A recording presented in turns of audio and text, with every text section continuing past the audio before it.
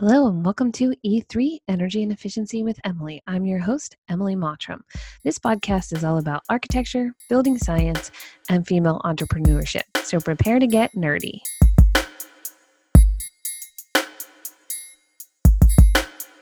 So welcome back. It's February now, and we're going to continue on with our pretty good house ideas and following along with some of those methods and guideposts this year. I said we were going to talk about team this month, but we actually have some fun and exciting things with the Pretty Good House webinar for team. So we're going to bump team to March, and we're going to talk about climate here in February, which maybe that's an appropriate topic to talk about in February anyway. When I say climate and a reference Pretty Good House, I don't just mean climate action, although that is important. We're going to build New York City every 34 days. We're going to double our building stock by 2050. And we need to reduce greenhouse gas emissions by 45% in the next 10 years and 100% by 2050 if we're not going to create irreversible damage to our environment. So there's my high horse on climate change and climate action. You hear me talking about it all the time. The prediction is by 2050, climate zones will have shifted by 500 miles. So here in our cold climate of Maine, that means that it's projected to be like Virginia weather in Maine. And that's so hard to think of right now because it snowed all day yesterday. We have snow here on the coast, and it's miserable and ugly, worst month of Maine in February. But it also makes us kind of think about, well, all this snow and all this water and the warming in our oceans. I mentioned that the Gulf of Maine did a whole research assignment on how the warming in our ocean is going to be affecting just the life that we have in our oceans, what grows there, what populations survive. So climate is definitely an important topic to go over. But also in talking about that, it goes back to how we build in different climate zones. So right now we're in climate zone 6, and that's still considered cold. Although in 10 years, climate zone 6 will be more like climate zone 4. And so we'll be seeing different. But for right now, we're designing for cold temperatures, primary heating climate, 7,500 to 9,000 heating degree days, and what that means for where your vapor barrier is, how much insulation you need in the walls, how we treat our structures. So today I want to talk more about Climate Zone 6, and I'm hoping to have some guests on the podcast this month to talk about climate zones that I'm a little bit less familiar with. The IECC has 8 different climate zones. DOE has climate zones hot and humid, mixed and humid, hot and dry, mixed and dry, cold, very cold, and marine. And we have to think about how you treat a structure when it's hot and dry is completely different than how you might treat a structure when it's hot and humid. And in hot and dry and hot and humid climates, you're designing for cooling.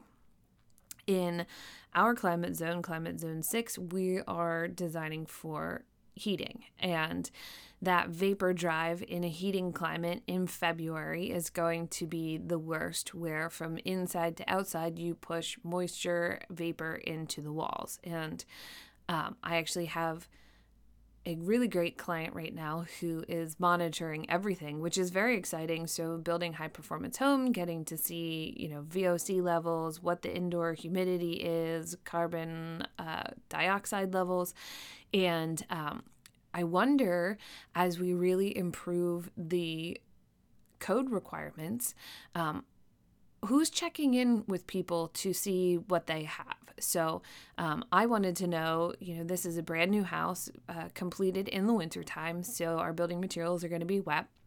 And I wanted to make sure we weren't seeing relative humidity of 60 to 80% inside the house in a cold month of February, 60 to 80% humidity could be driving a significant amount of moisture into our wall system. And is that going to dry to the outside? Now we have our wall system double stud wall set up to dry to the exterior. We're obviously not seeing relative humidity of 60 to 80%, which is fabulous.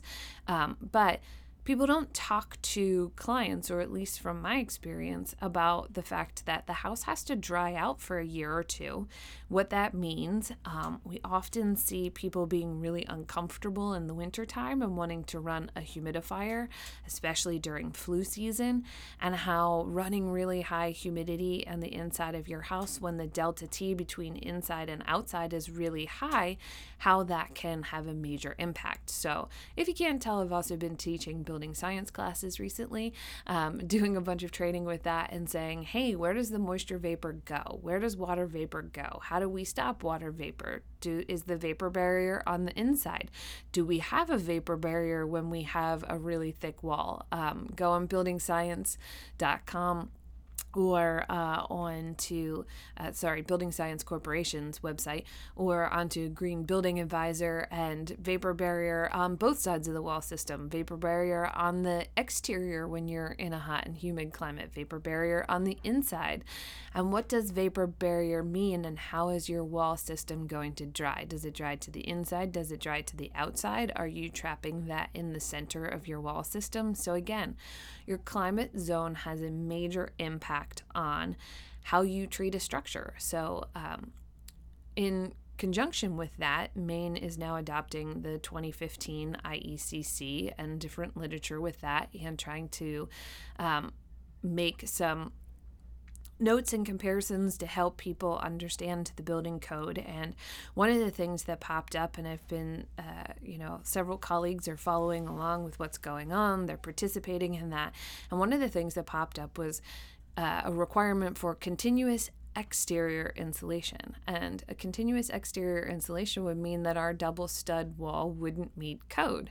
And so it's fascinating to me that a simple word choice can make a huge impact on what people are doing. And continuous exterior insulation of a 1/2 inch of rigid insulation would put the vapor barrier on the wrong side of your wall system. And with an insulation that, isn't cellulose, that doesn't have the ability to hold water vapor in it, are we going to be condensing on those OSB surfaces and rotting out the sheathing? Plywood is able to hold more moisture. Cellulose is able to hold moisture in the wall. Paint is working to slow vapor drive into a wall system. But here in cold climate zone 6, we have, potentially 70 degrees inside and up to negative 15 degrees outside, which is a really strong pressure drive, driving moisture and water vapor into your wall systems. Where a couple months ago, I went to Florida, and we were checking out the Babcock Ranch property, and what they've been doing there, which is really exciting.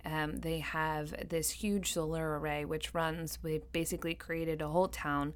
They've got pocket neighborhoods of housing, they've got a hospital, they've got a school, they've got a restaurant, they've got a grocery store, a place to ride bikes. You can fish in their little lakes that they've created. You can do a lot of things there, and that does go back to, at what point does it make sense to add more PV and to stop trying to improve the efficiency of the structure? Lots of things to say about that, because everything in Florida is built with concrete, which is 9% of carbon emissions. So not sure how to think about that. And so hopefully we'll get somebody from Florida who's super interested in building science to talk us through some of those things. But in that climate, hot and humid, they're definitely working on cooling. How do you keep moisture from the inside of the structures? When I was working for an energy engineering company, I was out in Austin, Texas, and some of those buildings just smelled moldy on the inside because they were wet on the inside. They have moisture vapor drive from the outside, then they're cooling it to 70 degrees on the inside, having condensation issues, mold on the inside of the structure. So completely backwards and the opposite way to think about how you would address a house in the Pretty Good Home fashion in a totally different climate zone. But I digress. We were talking about continuous insulation, and the current understanding of continuous insulation is putting a layer of blue board on the outside. That does nothing for us as far as carbon offsetting because foams are really terrible. It also does nothing to talk about the vapor barrier being on the exterior side of the wall and how you might have issues. So as the code gets better, I think training is going to be equally as important. And Mike Maines, who you've heard on the podcast a lot, also brought up that maybe we should be looking at the building's whole U factor instead of just continuous insulation requirements, because when you take a look at an existing building or a new built building without exterior insulation, so you have 2x6 wall surface, 25% of that is framing, working at R5 per inch for 25% of your wall system, and maybe it is R21 for the other 75%. But when you look at the overall U value of that wall section, framing plus insulation, you're not meeting R21. Maybe you have an R10 wall at overall U factor. So absolutely, is it better than the 1800s buildings with no insulation? For sure they are. More concerned with the continuous insulation on the wrong side, not having a vapor open structure, and increasing the performance values of these houses, really air sealing them, and then potentially having a rotted building envelope and not considering where the moisture goes in that wall system. So I know we were talking about climate zones, but when you do talk about climate zones, you have to talk about moisture migration. We're also jumping in air changes. So currently the 2009 IECC is 7 air changes per hour. Even in Maine, that isn't adopted in all the towns, and there was a clause in that for visual inspection, so not everybody is doing blower door testing, which if you talk to anybody in the building science world, visual inspection is just silly. Sure, I can walk around your open framing and notice where, you have a quarter size hole where the roofer put their staging attached to your exterior sheathing, but that's not good enough for finding out whether or not you have 7 air changes per hour. 5 air changes per hour is the IECC 2015. 3 air changes per hour is IECC 18. Different zones in Zone 6, different parts of Zone 6 have adopted different building codes. There are some really simple ways to get to those air changes per hour. We usually go for Pretty Good House standard of between 1 and 2 air changes per hour, but there are lots of passive house individuals who are meeting, 0.5 or less. So certainly there are ways, but as we change our air sealing methods, we're changing vapor drive, where that vapor goes, how our wall systems dry out. And in a primary heating climate like Zone 6, we have to think about pushing interior moisture into exterior wall surfaces, where in other climate zones you would have the opposite. So in comparison, I have a client who is really interested in building a net zero home, putting solar on, but they also want to value engineer it in the Pretty Good House method, which is how do we improve the efficiency of the structure until it's no longer financially feasible. So they need to cut some money out of the budget, and they wanted to evaluate the difference in savings between building a code-built house and building a double stud wall, triple pane, 1 air change per hour, building the way we have it modeled with solar panels on the roof. And it was a really interesting comparison for myself because I can build up my wall systems, but it was also a really interesting comparison for the homeowner to see with a standard 2x6 wall built to code, double pane, double hung windows, 5 air changes per hour to meet the 2015 IECC, Roxul in the walls, which is pretty common here.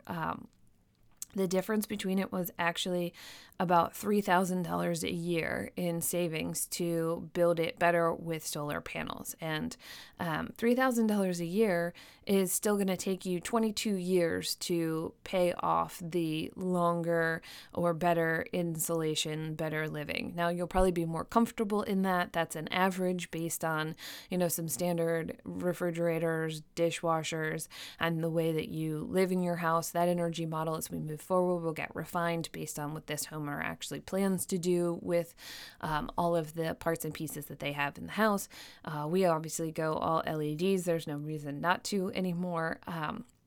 But we also then compared solar versus no solar. And with the solar install, it was about a savings of $1,670 per year, which made the solar installation only a 13-year payback. And that one just seems like a no-brainer. So a code-built house with a solar array on the roof was going to save them $1,600 a year and have a 13-year payback. So at some point, there is an interesting idea of when do you stop improving the structure and when do you start adding more PV panels. And they have a larger roof, so they could even add more PV panels than that.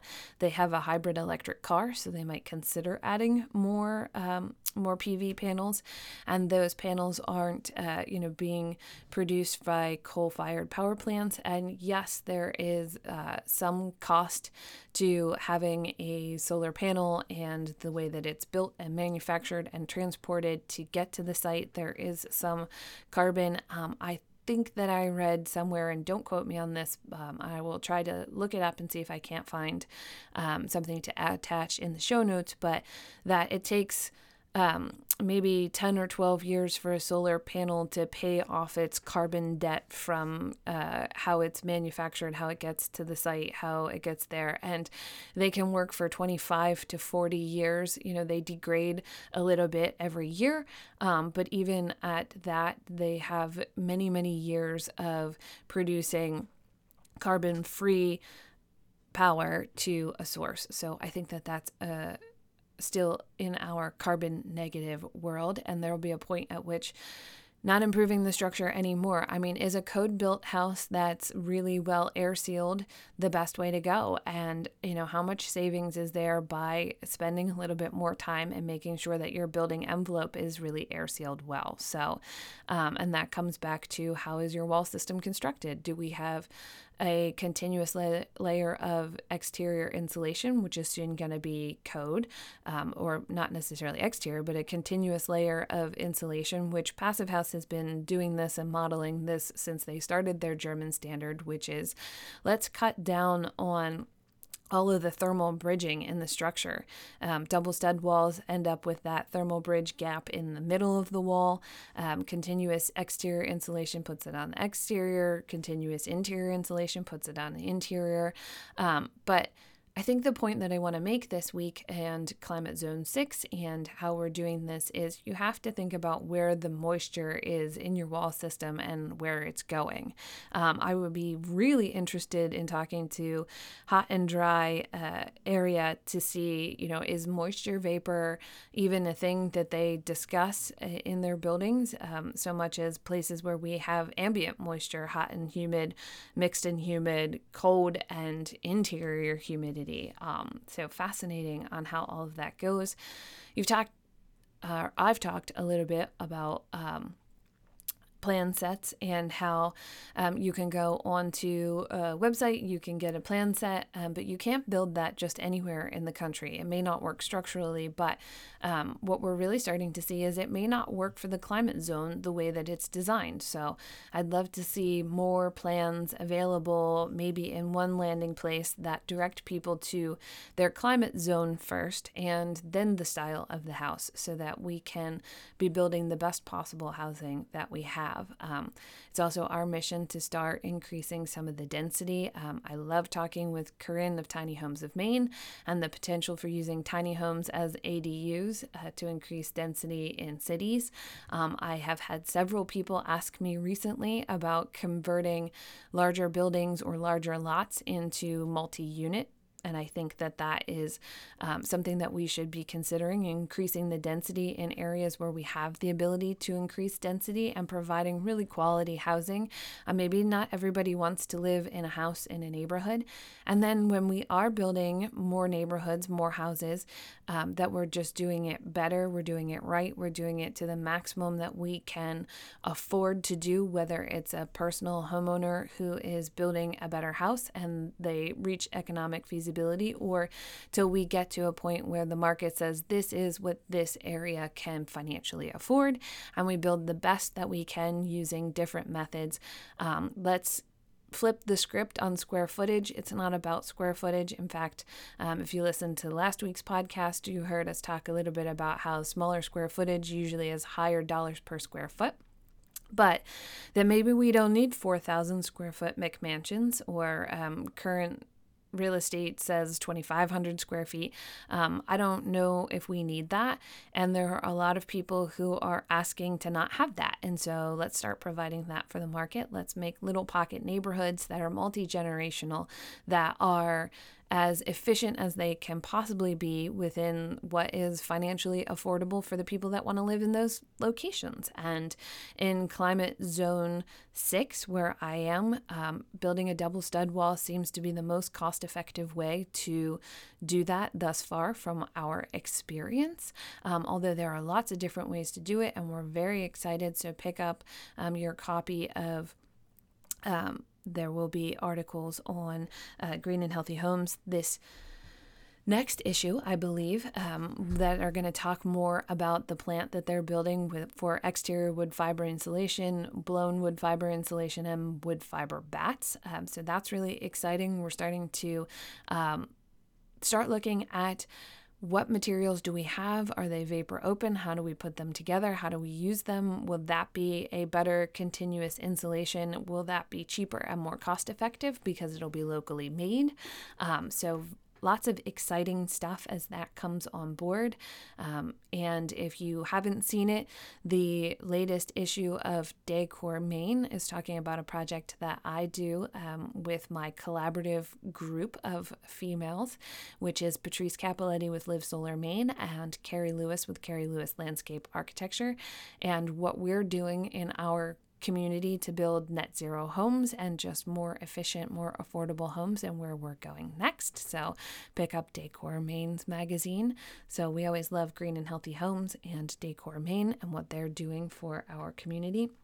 So a little plug for them. Join our mailing list if you haven't done that already. I usually put links to upcoming events that I've seen that have come across my desk. If you have an upcoming event that you'd like me to add to that, I am certainly happy to do so. It shares articles that I've read that I found are interesting.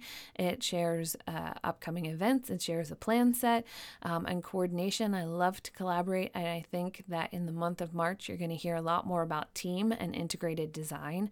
And I think that we should be sharing all of our knowledge so that we can push forward and make our 10-year goal of reducing carbon emissions and greenhouse gas emissions, and do that in spite of what our government wants to do, and do it just because we think or know that it's the right thing to do. So thanks for tuning in for climate. We talked a little bit about Zone 6, which I didn't want to spend too much time on because Zone 6 is where I'm located. So a lot of our podcasts are really detailed into what we do here in Zone 6, but to open it up as the invitation to hopefully bring in some people who are not in Climate Zone 6 who can talk about how they design or build in their climate zone. So until next time, have a wonderful week.